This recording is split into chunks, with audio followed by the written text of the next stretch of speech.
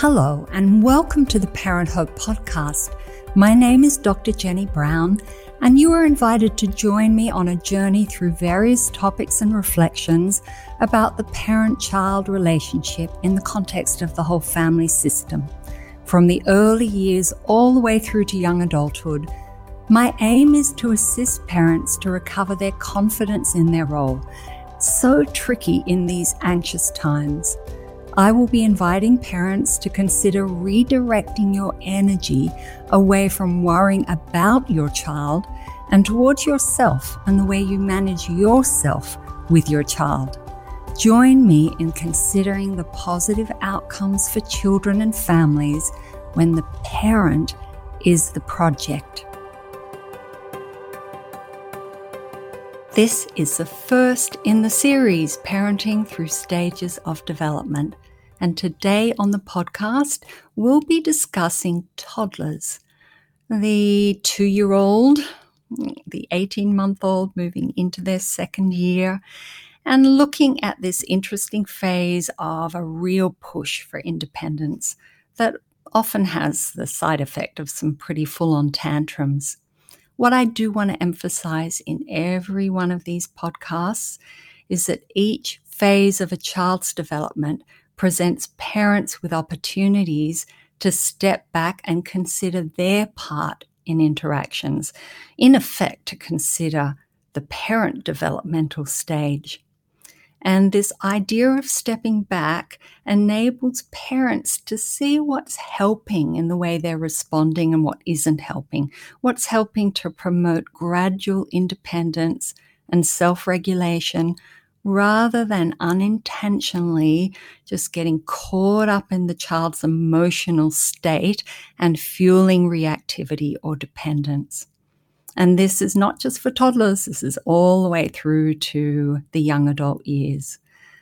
I'm not going to focus too much on details about the child's developmental stage. I will a little bit. I'll cover a little bit of useful research and key developmental tasks of the stage, just to give some context that I think is helpful for parent awareness. But I know that the more information provided to parents about children's physiological, psychological, neurological development, it can just be totally intimidating. It over-professionalizes parenting. Parents become very dependent on experts at the expense of developing their own confidence. And this podcast and the ideas from the Parent Hope Project are all about helping parents regain their confidence in their own capacities to be a resource by managing themselves. The problem of over-focusing on the details of children's physiological, psychological, neurological development is that parents become even more focused on monitoring their children, particularly if they're worried that the child isn't meeting a developmental milestone. And over-focusing on monitoring, looking for the presence of a problem can be a real trap for parents and children. Parents just lose themselves in the worry focus on children. And children feel the intensity of being monitored, and it can just crowd their developmental breathing space. So let's start with a real-life parent-child interaction. See if you can identify with this one. I'm going to do that in each of these series. It's just describe the back and forth between parent and child to reveal the useful lessons that are there for parents. So we have a 2-year-old little girl with her mum and dad. She's their first child. They're off to the park. She wants the swing. It's her favorite. All the way driving there in the car, the parents have promised, we're going to have a swing first. But disaster strikes. When they arrive, there is another child on the only swing, and their little girl starts crying. I want the swing, me swing.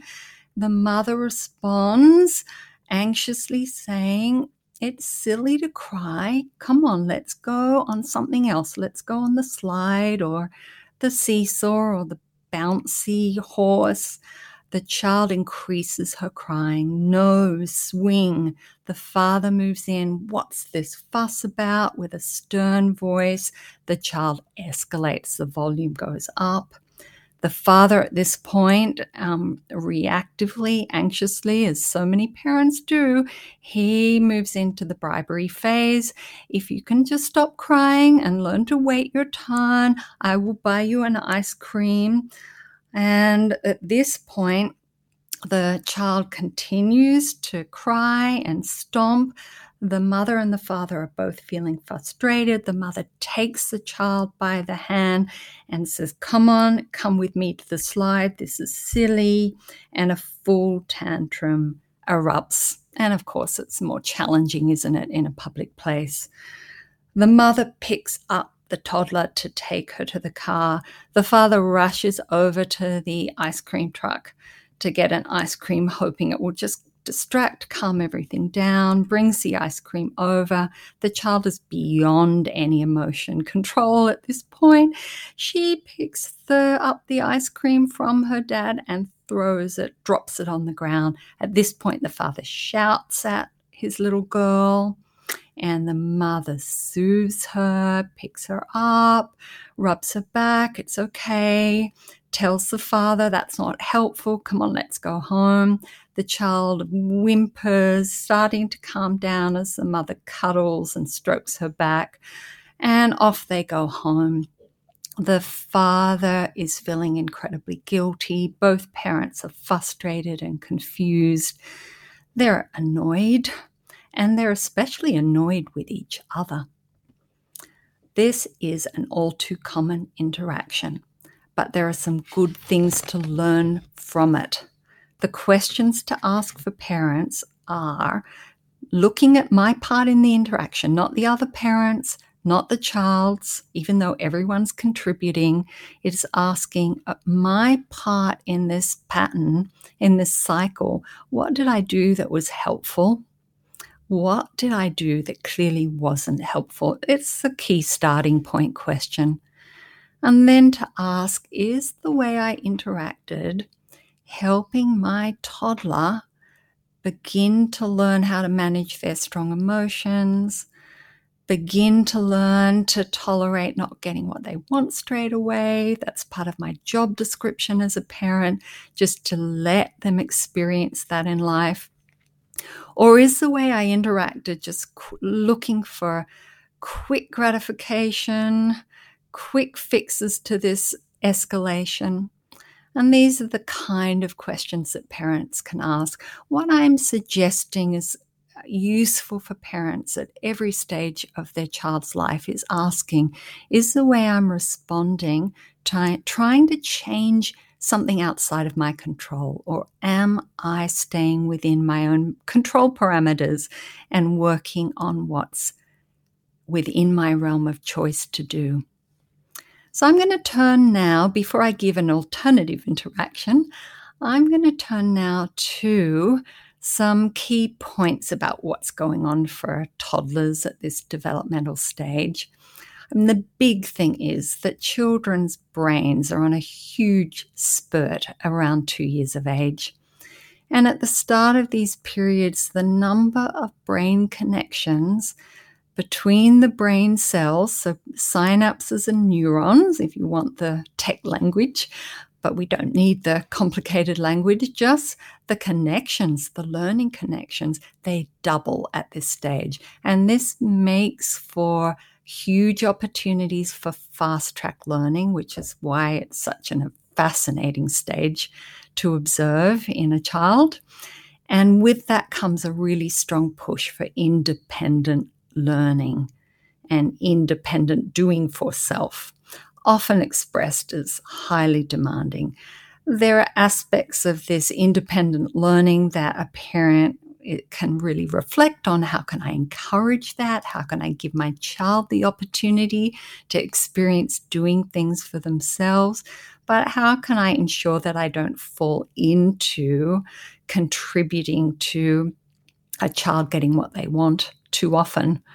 And right from the early stages of parenting, learning to tolerate a child's upset and not trying to correct it with too much negative intensity, or rescue or bribe with too much positive suggesting. That's moving into trying to change the child rather than the parent changing themselves.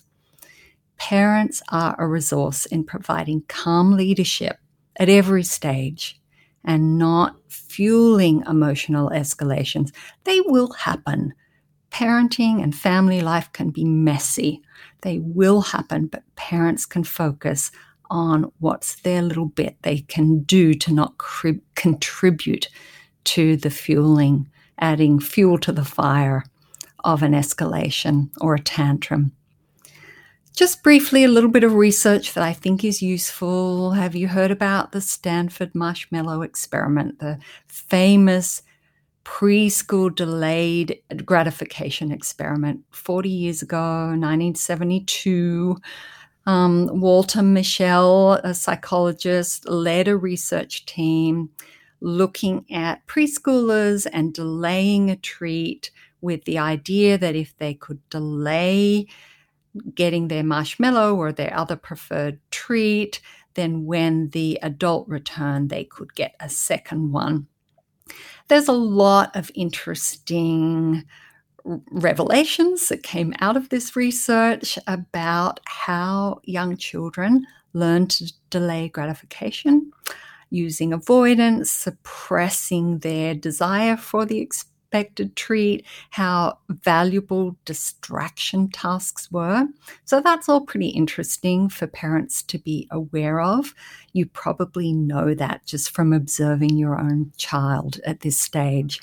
But I do want to point to a paper published in Science in 2020 that did a scoping review, meaning looking at all the research at infants to preschoolers and delayed gratification, and what do the results show? Particularly, can children, young children, infants and 2-year-olds, are they capable of self-regulation to delay getting what they want? Clearly, they've got a lot of learning to do in that space.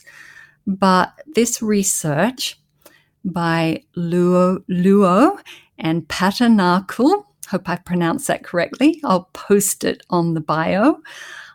What they saw was that infants, even before their second birthday, have the capacity to expect others to wait and not eat an available marshmallow if they're given a promise of a second one. Even though their cognitive and verbal development has quite a way to go, infants are capable of this kind of self-regulation.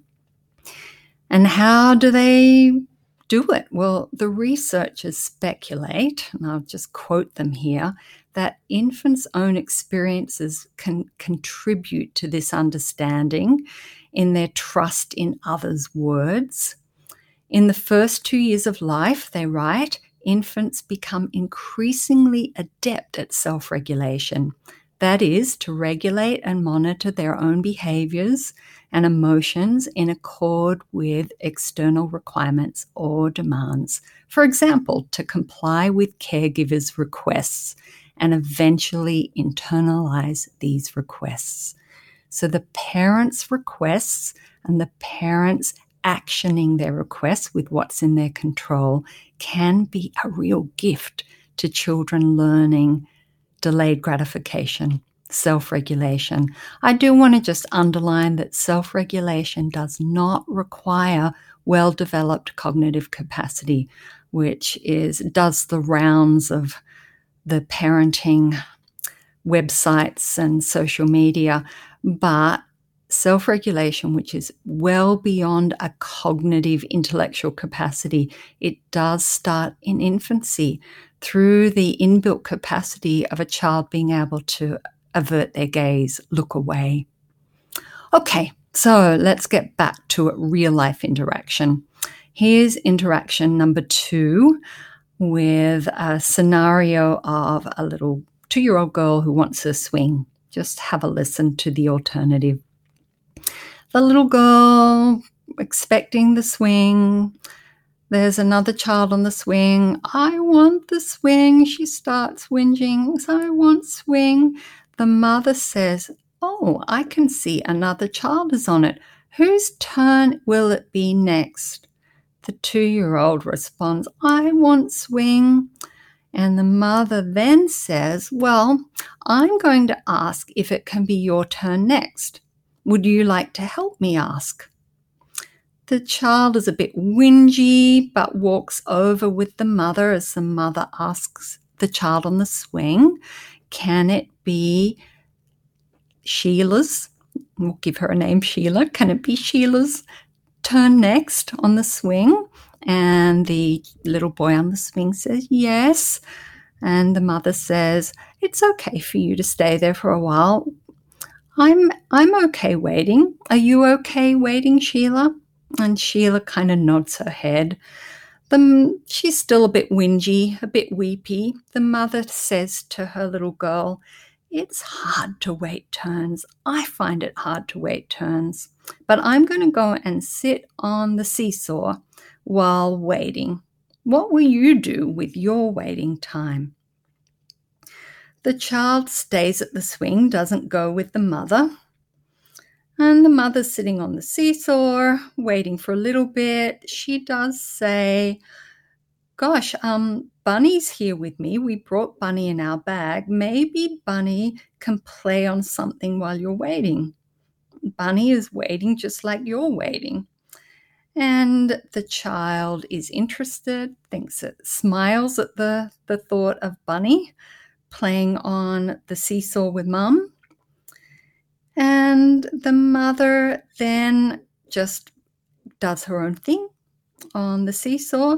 The father comes over. He's been chatting to someone else at the park. He comes over, sees his little girl looking very whingy. He says, "What's wrong, Sheila?" And the child has a little cry with the father attending to her being sad. The mother turns to the dad, her parenting partner, and says, "It's not easy waiting turns." Sheila's learning that it's not easy waiting turns. She talks to the bunny. "What do you think, Bunny? Is it easy waiting turns?" And then notices that the little boy's gotten off the swing. The mum says, "It's your turn now." And the dad moves to push the little girl on the swing. The child is settled. And the mum says, "I'd really like an ice cream before we go home today." And while Dad and Sheila are on the swing, Mum walks across and gets an ice cream, asks if anyone else would like one. There's a definite yes. And there's scenario number 2. Now, what I do want to say in comparing those scenarios is that scenario number 1 doesn't happen out of the blue. There's been some build-up of patterns and stress in the family that go into these kind of interactions, and it's not possible for a quick fix to turn around and have a child respond as we saw in interaction number 2. There's no quick fix when patterns start to be set up, but gradual adjustments are really valuable. And just note in the interaction number 2 that the mother is able to stay calm, is not moving into trying to push the child, change the child, fix the child. She's a resource to the child in providing opportunities for learning, opportunities for distraction. It's up to the child whether she takes that on or not. So pulling it all together for today's podcast, here is the key message. When a parent can redirect their energy away from reacting to or trying to change their child or change their parenting partner, and instead focusing on how they manage themselves with their child, confidence can return, because you can just learn that you can contribute to an environment that facilitates your child's capacity to develop their growing independence and responsibility and well-being. Thank you so much for joining me today on the Parent Hope podcast. If you'd like to access many more parenting resources or to consider signing up to online parent seminars, go to parenthopeproject.com.au. Don't forget to subscribe to this podcast and share it with those who you think might benefit from this vantage point and these topics.